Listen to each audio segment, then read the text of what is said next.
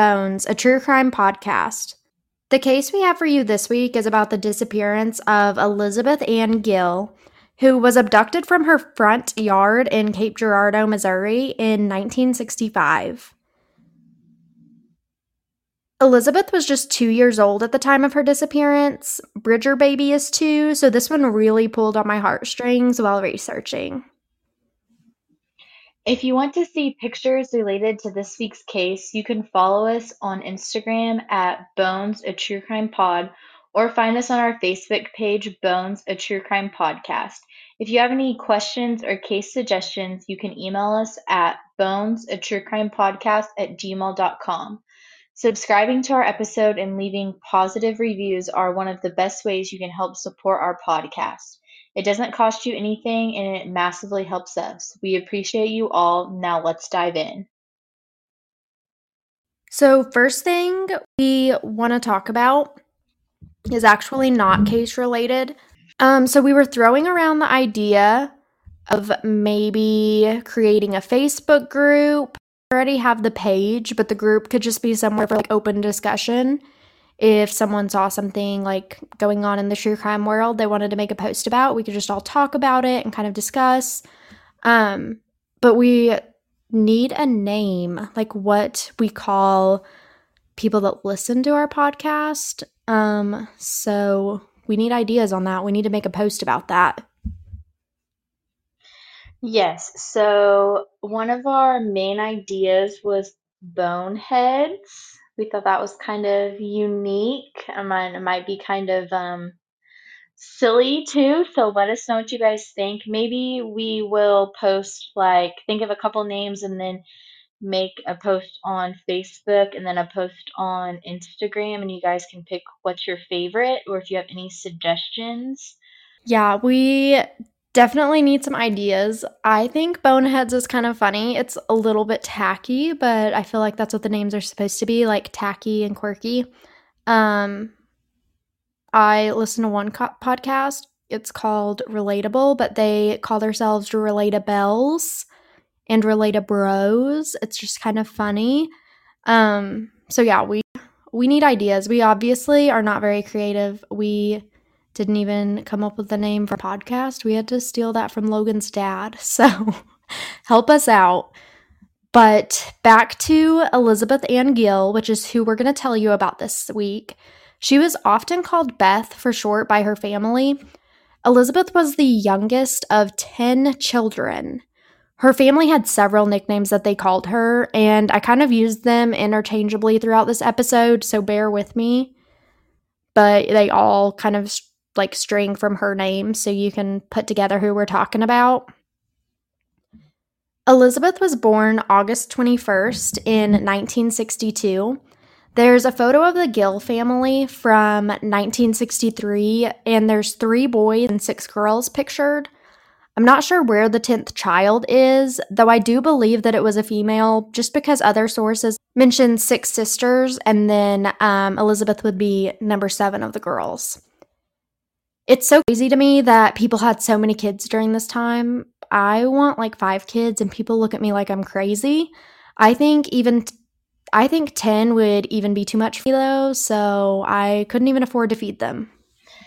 Yeah, and I'm not letting you have 5 kids. I really don't even want you to have one more because you make me such a nervous wreck when you're pregnant and during delivery. But I guess we'll worry about that a different day. I would like to have all the babies, just not to physically birth them. If anyone wants to give me their kids, I'm open. I do probably need to talk to Josh, though.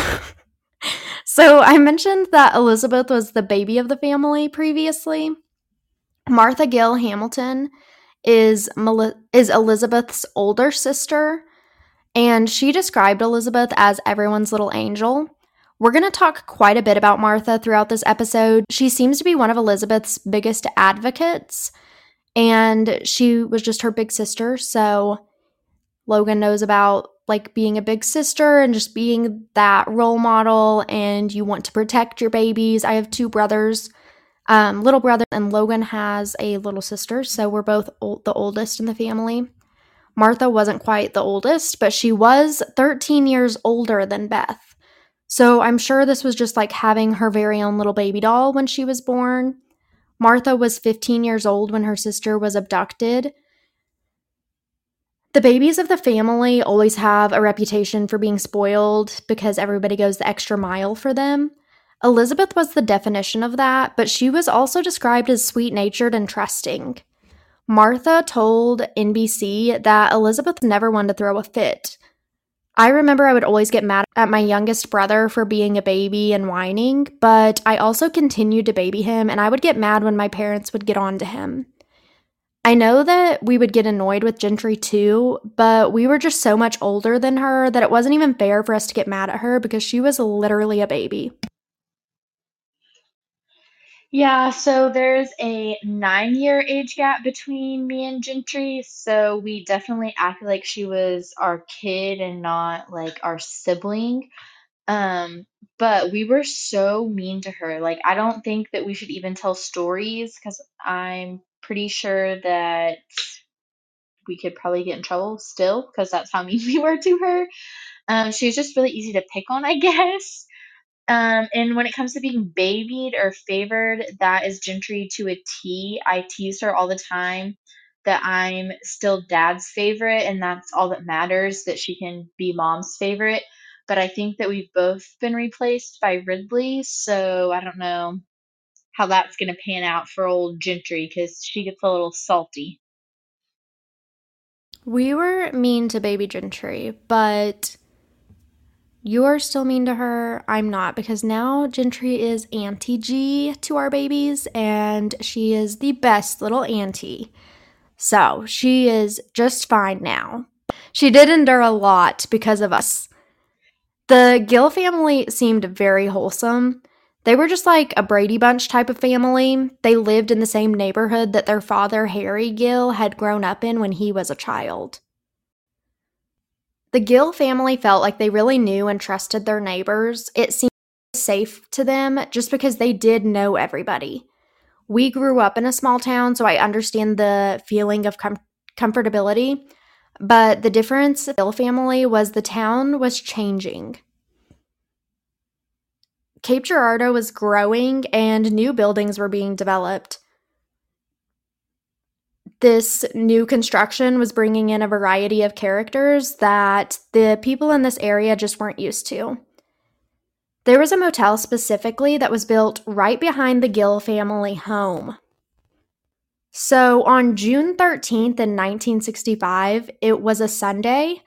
Elizabeth's mother, Enola, and two of Elizabeth's older sisters were traveling back from Chicago. Elizabeth's father, Harry, was out of town working, but the other 8 children were home in Cape Girardeau.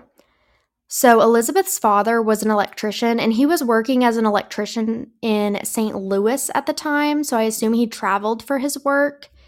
And his wife, Enola, was the one dropping him off to work for the week, and she was returning to her children with the older two. The older children that were left at the house were supposed to be looking after the younger children, so they were pretty much built-in babysitters. They didn't really have to worry about having someone over. I know in today's world, this probably sounds really crazy. I mean, the oldest child would have probably been around 13, and then they were responsible for their 7 younger siblings, the youngest obviously being 2. I think this was pretty normal for the time, though, because nobody made a big deal about it in the articles that I found. And I know that the police didn't even really, they didn't make it a deal. They didn't try to blame the family, which they shouldn't. But I know now we probably would not leave a 13-year-old home with 7 younger siblings to look after. I know I was staying home alone at the age of 13, but I also wasn't responsible for any younger kids. And looking like where we're at now, I don't know if I would let Parker stay home at 13 alone, but I don't know. I could change as he gets older. I don't know yet.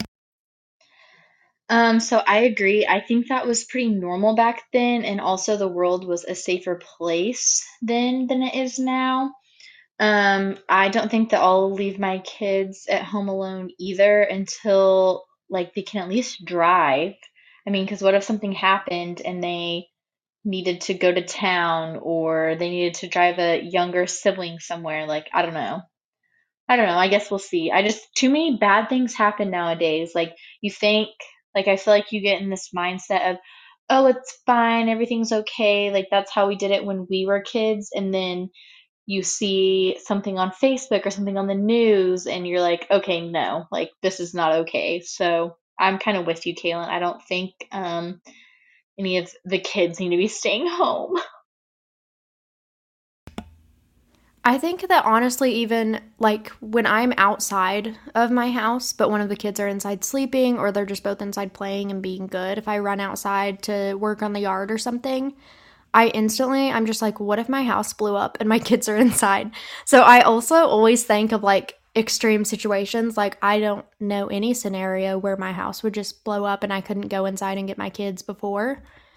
But I think that we just hear more crazy things now, and like it leads to more anxiety and just being more worst case scenario kind of thing. Um, it was around 4 p.m. that afternoon when the children noticed that Beth was nowhere to be seen. They'd been playing outside with other kids from the neighborhood, so everyone joined in the search for her. The Gill children actually looked inside and outside of the house, calling her name in case she had hidden somewhere, but Beth never responded. One of the children decided to call the police, and that's when the search began. And I think it's very important just to remember the oldest child was only 13 and decided to take it into their own hands and be like, okay, it's time to call the police. Okay, and remind me again, Kaylin, Beth is only 2, if I'm correct. So, like, a lot of things I feel like could happen to a 2-year old. Like, Ridley is 11, almost 11 months, and she's like into everything, crawling into everything. Like, you can turn your back and it's like she's gone out of the room. So a 2-year-old who is a little more mobile can walk, all those things. Like, there's no telling like what she could have gotten into because she is smaller, and also like how far away she could have gotten before you realize she was gone because there is so many other siblings.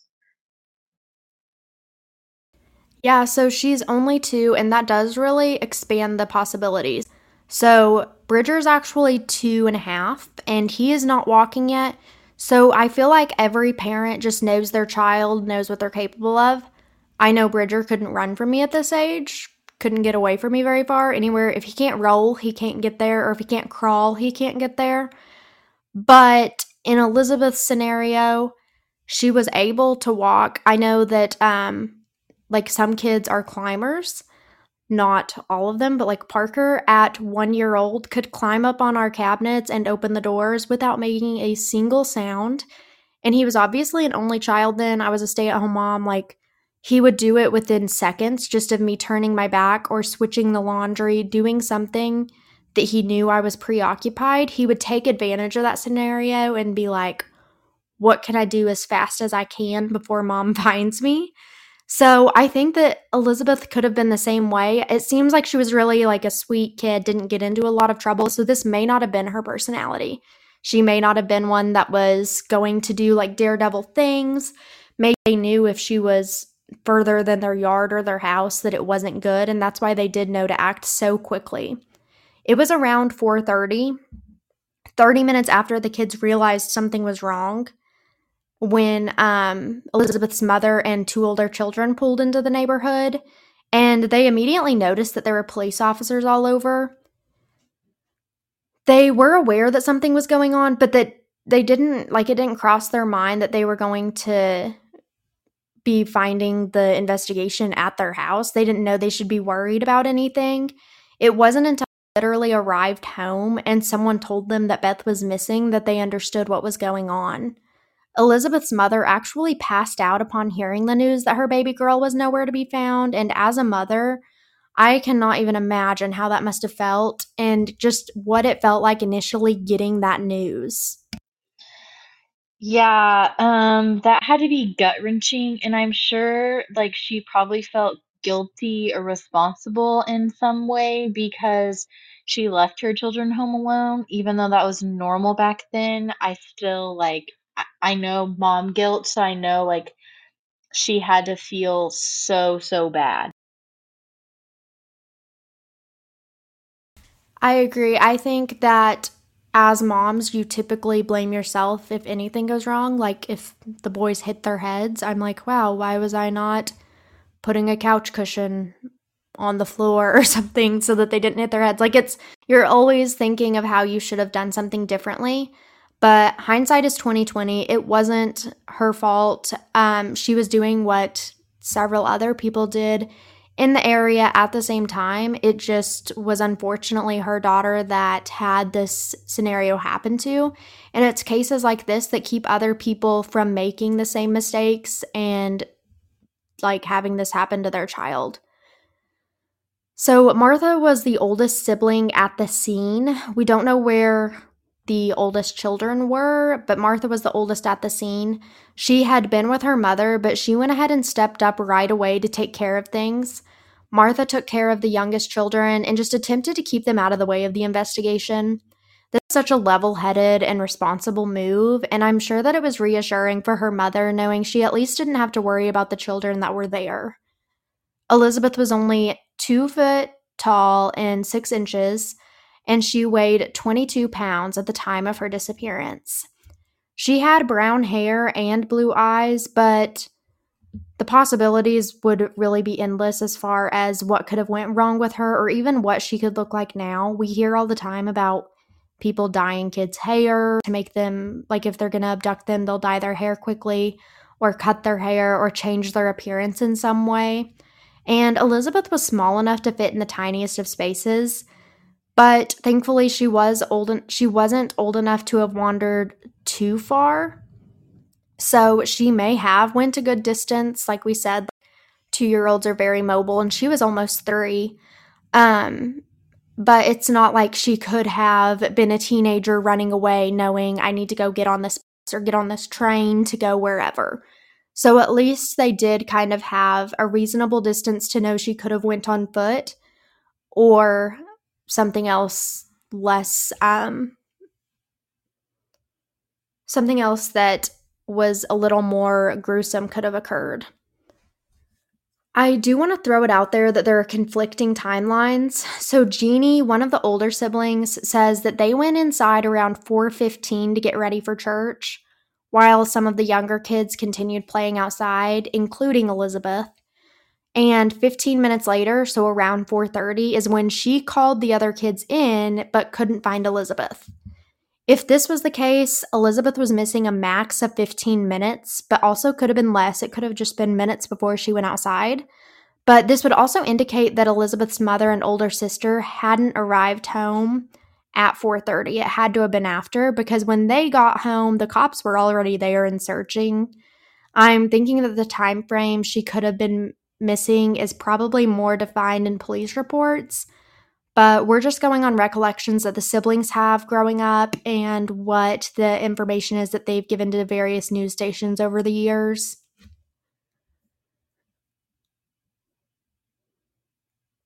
June 14th was the day that Beth disappeared and was the day that the first big tip came in.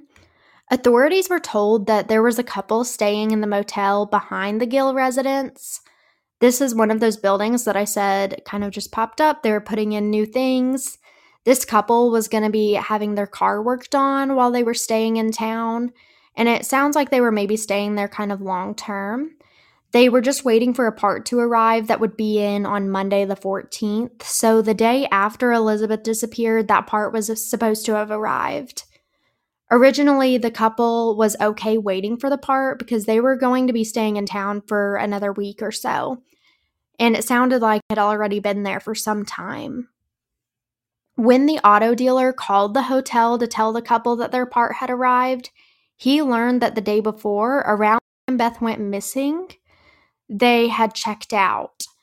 I would think that this would have been a red flag for the motel staff too, but they were not concerned enough to report anything, or they at least didn't put the pieces together yet. It was the mechanic who put 2 and 2 together and decided to release with these suspicious circumstances. The police ran with this tip though, and upon further investigation, they realized that this couple had been using fake names. They were changing their license plates, and they were also going door to door selling purses in the neighborhood. The couple was driving a light tan 1965 Chevy truck, but they left their vehicle behind when they checked out of the motel. It apparently couldn't run without the part that they needed, so they just chose to leave it behind, which is very suspicious to me. Police were able to trace the car to a dealership in Lake Origin, Michigan, and the purses back to the manufacturer, but neither effort was rewarded, and there was no information regarding who purchased them. I'm pretty impressed that the investigative effort that was put in here went so far. I feel like older cases like this are usually a joke as far as the investigation goes. This time, they really followed every lead, and there was just nowhere else for them to go. So was this like a complete dead end, Kaylin? Did they ever find anything on the couple, or was that like just it? Because you did say they were using fake names. Did they find any other sightings like in towns nearby or like different states? I feel like people like this like get noticed more often just because it sounds like they were doing some sketchy things, but not knowing names, I guess it might be kind of hard. Yeah, so we're going to get into some of the tips that were reported later. We don't really know for sure that the police ever found the couple. We do have some indications that maybe they found people who were similar, or maybe they did find the exact couple. It's a lot of it is just speculation and hearsay from different people. Um, I'm sure that they don't want to give away too much information, even though at this point I don't think anybody would be alive or be able to be prosecuted. There were a few red flags leading up to Elizabeth's disappearance, though. So there were actually two separate instances that Martha recalled where a woman tried calling Elizabeth over to her car. The first time was when a woman at the hotel was trying to talk to her, so this would have been behind the family home. But the next time, the same woman was parked in front of the Gill home and was talking to Elizabeth in the front yard. When Elizabeth's mother and brother noticed this, her mother called her back inside. I want to say the family was just like carrying in groceries. And like I said, they felt safe here. I'm sure they were just letting Elizabeth play in the yard while they brought things in and out of the house. My kids pretend to help me carry in groceries. Parker says he's going to, and then he sits them on the concrete, and I have to go back and get them. But I'm sure that it was just one of those things, like they didn't just force her to go straight inside until they saw this circumstance going on. Enola described the woman that she and Martha had seen as heavy-set, middle-aged, and driving a black and white 1965 Ford Thunderbird. Several more people would call in similar tips saying that they saw the woman trying to coax Beth into her car. I'm very shocked that people called these tips in but didn't try intervening or alerting the family but like during the incident. I mean, a couple of times the family noticed and intervened, but I just wonder how long she was spending time with Beth that went unnoticed by the family, and nobody stopped to like interject and stop it from happening. I know that probably saying several tips were called in saying they were trying to coax Beth into the car. Maybe that's not what they called in. Maybe they just saw Beth talking to somebody and they didn't know they weren't family, and then afterwards they learned about this woman. But it seems suspicious to me that they wouldn't mention it. So, do you know where all these events take place? Like, was it always out front of her house or was it near the motel? Did it happen like at the grocery store? Like, was it different places around town, or was like she literally just like driving by the house and trying to coax this child out into the street into her car? I think that it was all just either in their front or backyard.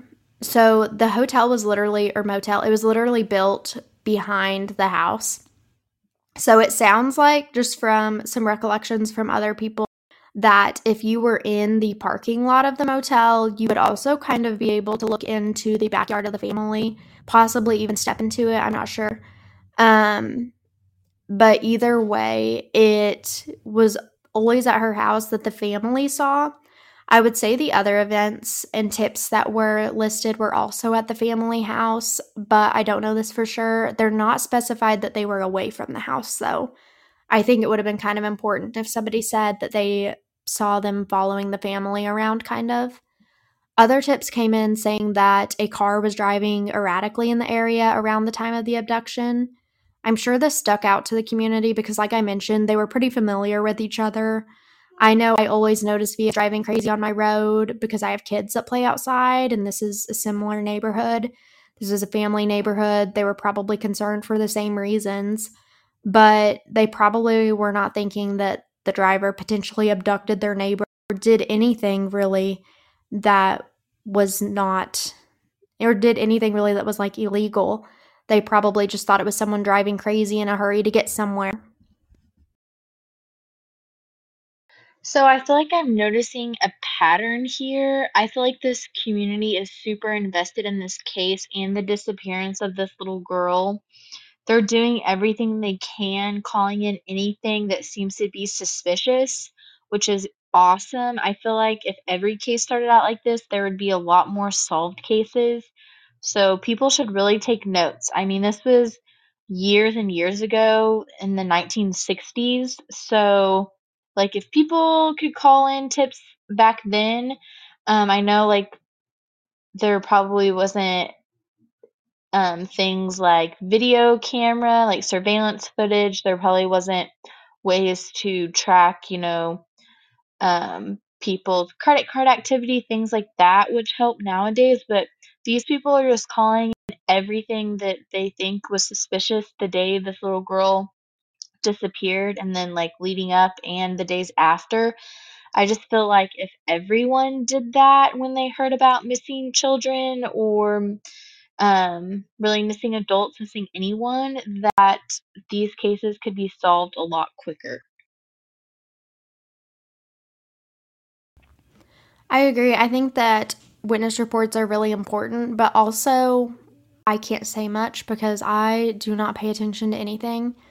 When I'm like going down the road, there's so much going on inside of my car. I'm just trying to focus on driving, where I'm going, what I need to do. I will pass people and they will like text me later, tell me they saw me, and I'll have no idea when or where because I just do not like, I'm looking in my lane, not yours. So I can understand how some people just don't pay attention to things like that. One witness did say that they saw a couple matching the description of these two staying in a hotel that was staying in the motel that was trying to buy clothes for a baby girl. Supposedly, the girl was crying for her mother.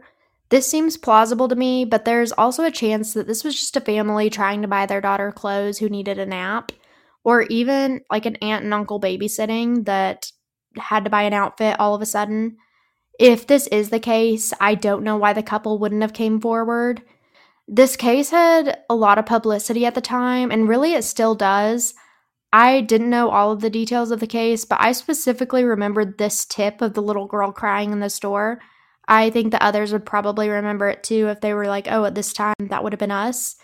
Again, a lot of the adults in this case, they're likely going to be deceased now or getting close to that time. So it's just not likely anyone will come forward now, but it really stinks that they didn't at the time. Now is probably a good time to mention that there were two couples actually staying at this motel called the Downtowner, and they were reported to have all been plausible suspects.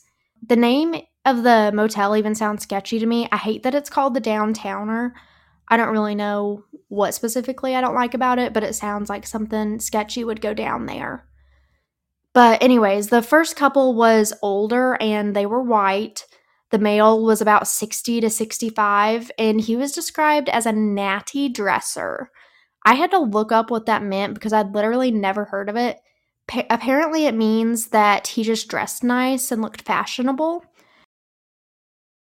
The woman was a white female who had white hair and was over the age of 60, but they didn't have like an exact estimate. They had a closer estimate on the male saying 60 to 65. The woman was believed to be around 5'1" and weighing 150 pounds. I would be a very bad witness because I just would never be able to guess someone's age, height, or weight. I don't know if they just had enough reports that they were able to put it together or if people were just very aware of these things at the time. I'm surprised that there was an ID on file from the hotel, though, just to confirm these stats for at least one of the suspects. I would think maybe it wouldn't be as up in the air.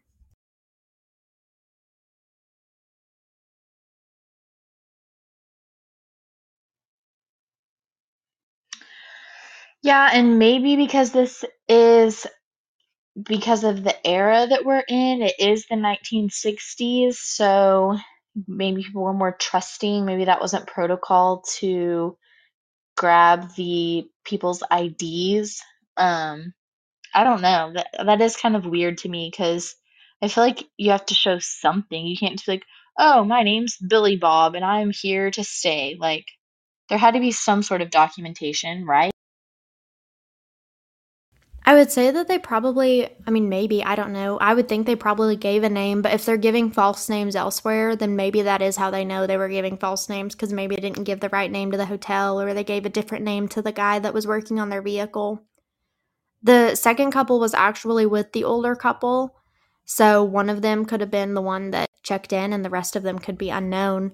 Um, they were possibly the parents. The older couple was possibly the parents to the woman in the younger couple. The younger woman was white, 5'2" with red hair, and her husband was also white, but he was approximately 6'1" with a slender build. A nearby gas station employee noticed a group that consisted of two couples, and they thought that they were acting suspicious days before the disappearance of Elizabeth. The employee of the gas station actually wrote down their license plate number, and when the group a few days later wrote it down again, they noticed that the license plates they wrote down each time were different, so that's why they wrote it down twice. The plates were being switched from Florida, Alabama, and Virginia. It was just really dumb luck that this employee had noticed such a little detail like that, but was able to submit it to the police, and I feel like that's so important to the case. Okay, so let's recap for a second because I feel like I might be getting mixed up. There was a couple waiting on their car to be fixed and selling purses that was using fake IDs or different identities, and two couples that were together. One was older, maybe parents, and then one was a younger couple, maybe like adult children or adult kids. So, was the couple selling the purses the same as the two couples that were possibly related, or is there like six different people here? I feel like I'm getting mixed up. No, it's very confusing. A lot of times in the reports, they would say, like, the couple, so just saying one. It was later when I found out it was two separate couples. I do think that the woman likely trying to abduct the little girl was probably the older woman because they said that she was a little thicker built, more stocky, and kind of matched the description of what Martha and her mother had seen. I don't necessarily know, though, if one theory we'll talk about later, maybe she was trying, like the family was trying to abduct the little girl. Maybe the younger couple couldn't have children. But it sounds like to me that there were just four people, two couples, like a mom, dad, their daughter, and possibly their son in law. But one family unit. The police department really gave it their all in this case. They didn't try blaming the parents, accusing the family, and they just really hit the ground running. They went door to door in the neighborhood looking for the missing 2-year-old girl.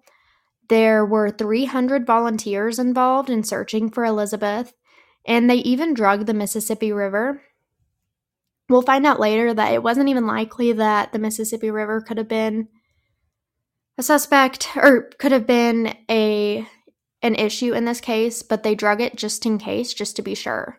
The Gill family home was just a few blocks away from the Mississippi River, So they were thinking it was possible that she could have wandered off and drowned, or if she was kidnapped and then the police involvement put pressure on the kidnappers, they could have dumped her body there, just trying to get rid of her in a hurry. This doesn't seem very likely, though, like I said. According to the family and the investigators, I just didn't want to leave it out because it was a theory that people did have. This is also why the investigation was not labeled an abduction specifically. So, this 2-year-old would have had to cross streets, railroad tracks, and go off a bluff to reach the water's edge. So, that would be quite a trip. And if she somehow did manage that, she still wouldn't have been able to, she probably wouldn't have drowned. She would have just hit the edge and you would have seen her body, or her body would have washed up. It also isn't likely that she would have made it that far and not been spotted, and there are no tips saying they saw a little girl wandering around, so I don't think that she could have made it that far without being spotted on her way to the river. The Dateline episode actually had a copy of the letter Elizabeth's father wrote to President Johnson in 1966 on Christmas Day. It's kind of difficult, and there's only a portion of it that was released. Logan, do you want to read this for us? So the letter says, Lyndon B. Johnson, December 25th, 1966, President of the United States, Washington, D.C. Sir, please help us find our little girl, Elizabeth Ann Gill, who has been missing from in front of our house since Sunday, June 13th of 1965. She is the youngest of our 10 children. Elizabeth was 2 years and 10 months old at the time of her disappearance. We live 2 blocks from the Mississippi River Bridge.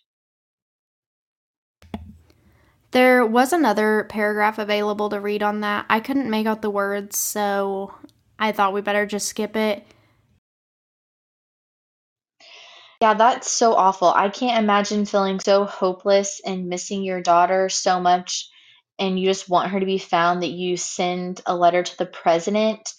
I think the last person I'm sending a letter to if my child goes missing is Biden, but we'll just leave that at that. But I feel like this is the time era.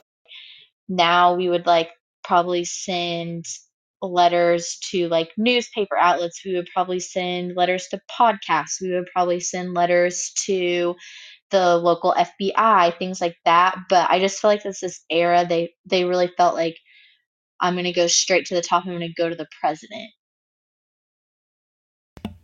No, I definitely agree.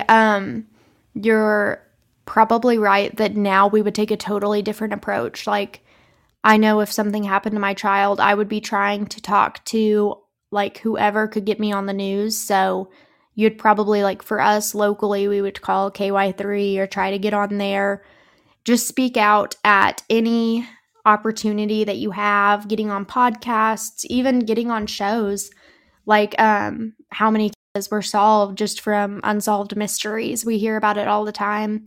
We listen to podcasts about episodes that were solved because of tips that came in from there. I just can't imagine having to actually do it. But that was also just a portion of the letter. At the end, he did say that he and his 3 brothers volunteered to serve during World War II for 5 years from 1941 until 1945. So he was now actually requesting that his country serve his people. He was requesting that his country now serve his family by allowing the FBI to get involved in tracking down this mysterious couple. I kind of wonder if he didn't try getting the FBI involved and then they couldn't do it. So he wrote the letter to the president begging, like, please let them get involved. Instead of the president responding, though, it was the FBI that responded within a few weeks. But they basically said they can't get involved because it was out of their jurisdiction. Logan has a copy of this letter that she's going to read to us, and it will kind of tell you that just in a longer version. January 13th, 1967. Dear Mr. Gill, your letter dated December 25th, 1965 to the President has been referred to the Bureau and was received on January 10th, 1967. I can certainly appreciate your anxiety and concern regarding the disappearance of your little girl, Elizabeth Ann. For your information, a missing person notice is mandated in the files of our Identification Division and was published in the FBI Law Enforcement Bulletin in SORT in April. In response to your inquiry, I must advise you that the FBI is precluded from conducting an active investigation concerning a missing person in the absence of in, evidence indicating a violation within our investigative jurisdiction. We have, however, covered some out-of-state loads at the request of Cape Girardeau Police Department, and you may be assured that we will continue to maintain close contact with the agency for any evidence indicating an abduction in violation of the federal kidnapping statute. Yours, sincerely yours, John Edgar Hoover, Director. So that's kind of why I said maybe the FBI had already been reached out to. So it says on there that they had been in contact with the Cape Girardeau Police Department. I don't know if they got in contact with them because of the letter or if they were just saying, like, hey, we've already been in contact with them. We're doing what we can. They weren't doing what they could, but we'll get into more of that later. A few years after this happened, in 1970, a prisoner actually came forward claiming that he hit Beth with his car and then disposed of her body. This ended up being a bust. The prisoner couldn't lead the investigators to a body, and it was determined he was just trying to get out of jail early. His name was Philip Clark, and he was a man serving a life sentence. Philip killed his ex-wife's grandmother and held 5 other people hostage. In 1971, he killed another inmate, so a year after he had this confession. And then he was actually murdered in 1977. I can't imagine what kind of deal he would get for adding that he murdered a baby girl to the list. Or like prison justice. Wouldn't that cause an issue there? So I'm just not really sure what his goal was there, but that was what he was trying to get by with. Yeah, he sounds like a total piece of crap. Yeah, I know we talk about prison confessions a lot, and I don't understand the false confessions. I mean, I know some like serial killers, they just want to add people so they can have like the longest list. But this was just a random case that he was just causing pain to a family for no reason, and he didn't have anything to back himself up, so it was going to be a bust. In 2003, Detective Jimmy Smith was actually assigned to the case after he received a tip regarding Elizabeth's disappearance, but he couldn't find the file related to the case. Smith had to piece together this investigation just through old articles and the family's recollection of events. There were a few binders, I believe, but it was a mess. We'll talk about this in some later cases too. I think this is extremely frustrating because it seems like the original investigators really did their part in looking for Elizabeth, but they just didn't have the technology and sorting methods that we do today. It was just a blessing that the files hadn't disappeared completely. I know sometimes we hear of cases that they can't find a file, period. It's like the case never existed. That wasn't the case here, but it just was really hard to get anywhere. Detective Smith didn't let this lack of information slow him down, though. He collected DNA from the family, and with the help of the National Center for Missing and Exploited Children, he had it entered into the database. 7 years after he actually began working on the case, so in 2010, the FBI joined the team and began looking for Elizabeth. Elizabeth's case was reclassified as a kidnapping, but this was 45 years after her disappearance. It really stinks that it wasn't done earlier, like when her father had originally reached out to them, but it was eventually done. I feel like this has a lot to do with more resources and technology that we have today. It's easier now um, to help with these types of cases because of like everything we have. We can use the computer, it stores everything for us. Um, we have recordings, just like I technology has progressed so well. It's just sad, because now like they're going back and looking into this case, and it's probably a little too late, just because evidence wasn't saved, things weren't filed properly, and it's not to their fault. I mean, it was in the 1960s, so like what worked for them then obviously doesn't work with what we have going on now. And Elizabeth's parents could hardly talk about her disappearance while they were alive, so I'm sure that it was really hard having to redo this, like having to be re-questioned and talk about it again. But before passing, her mother was kind of hopeful that 21st century technology could help find her daughter. So she was hopeful, and I think that's better than being depressed and thinking of every possible horrible outcome that could have resulted from Elizabeth's disappearance. I have a tendency, like I mentioned earlier, just to think worst case scenario. So I think it's just really good that her mom did have something to hold on to. Elizabeth's siblings submitted their DNA to Ancestry and 23andMe also. And two women, not on the Ancestry site, but just that found Elizabeth's case, I guess, had actually came forward thinking that they could have potentially been Elizabeth. They weren't, but they were able to both locate their families, so I think that's really cool. The FBI has also talked to people that could have been related to or friends with either of the couples we mentioned earlier. It's likely that they're all dead, but at this point, the investigation is just to find Elizabeth, not to prosecute her kidnappers.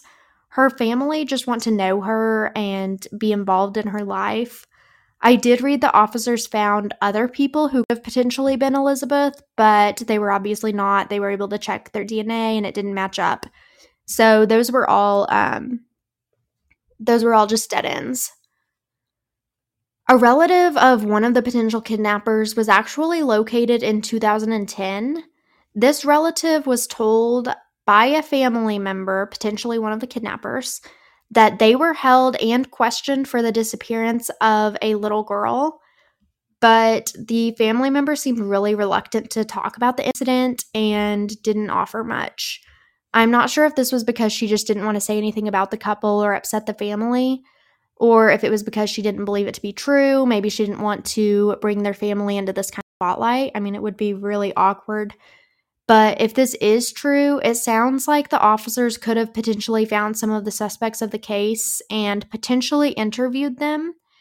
If they did interview her cousin or relative, whatever, it could have been a brother, I don't know, whatever relative it and if they were interviewed for Elizabeth's case and he's telling her about it, then they could have potentially found one of the suspects. That wouldn't look great because I would think if the family member had a 2-year-old girl around that time, then they would be able to put the pieces together before their interview. And so if this tip does end up being true, it would seem like Elizabeth would possibly not still be alive. The couple did abduct her. They probably, with with all of the publicity, just decided it was safer to not keep her, safer for them. We've talked a lot about Martha too. Martha, Elizabeth's sister, seemed to have coped the way that most families seem to in this situation. She speaks out and gives back to other families that are going through similar experiences that they went through. She volunteers her time with Team Hope. Team Hope offers support for families of the missing and is actually through the National Center of Missing and Exploited Children. There's an age progression photo that we'll share that shows Elizabeth at the age of 50. Elizabeth also went by Beth, Betsy, and Bethy. She had a chickenpox scar on her right elbow, according to the Charlie Project, and Elizabeth's mother and 7 siblings were still alive and longing for her return at that time. We do know her mother has since passed, so there's a chance that some of her siblings could have also, but she does still have the 7 siblings waiting on her. Her family and the police believe that Elizabeth was abducted by a family that just wanted a baby girl. Maybe they couldn't have their own children, or maybe they just thought it was easier to have an instant family by abducting someone else's child. I would much rather think this was the case instead of thinking of other cruel fates that Elizabeth could have succumbed to, but that is really where the investigation stands as of today. Um, Go Martha for being such a great older sister and continuing to advocate for her sister and then other missing children and missing people. My hope is this family gets some sort of closure, and if Beth wasn't taken and kept as their own, she at least never suffered through whatever fate she was dealt. Cases like this are so hard because you don't know, like, maybe it's better for them to think like she was taken and kept as their own instead of thinking she was taken and then, killed and disposed of. But it's just so hard because again, you have no idea. I don't know which one really at the end of the day is better. I agree. I really hope that one day we might find out what happened. It would be really cool to hear on the news about like this woman that found her family as an adult and got to reconnect with them. If you have any information regarding the disappearance of Elizabeth Ann Gill, you can contact the Cape Girardeau Police Department at 573-335-6621. I think it would be so cool if one day, well, I wouldn't put it past our technology advancements if for this case to be solved. If you want to see pictures of the age progression photo or information related to this week's case, you can follow us on Instagram at Bones, a True Crime Pod. Follow our Facebook page, Bones, a True Crime Podcast. Subscribing and leaving reviews for our podcast also helps us expand our audience base and is really appreciated. And let us know what you think about listener names. Do you want to be boneheads? Is that really dorky? I don't know. I'm embarrassed talking about it. So Like, help me out. hey, boneheads, or what's next, boneheads? I don't know. Like, you have to like get into it and see if it sounds right. We'll have to think of other names and we'll make maybe a post and you guys can vote or leave your suggestions. Sounds great. So we'll see you guys next week. Bye.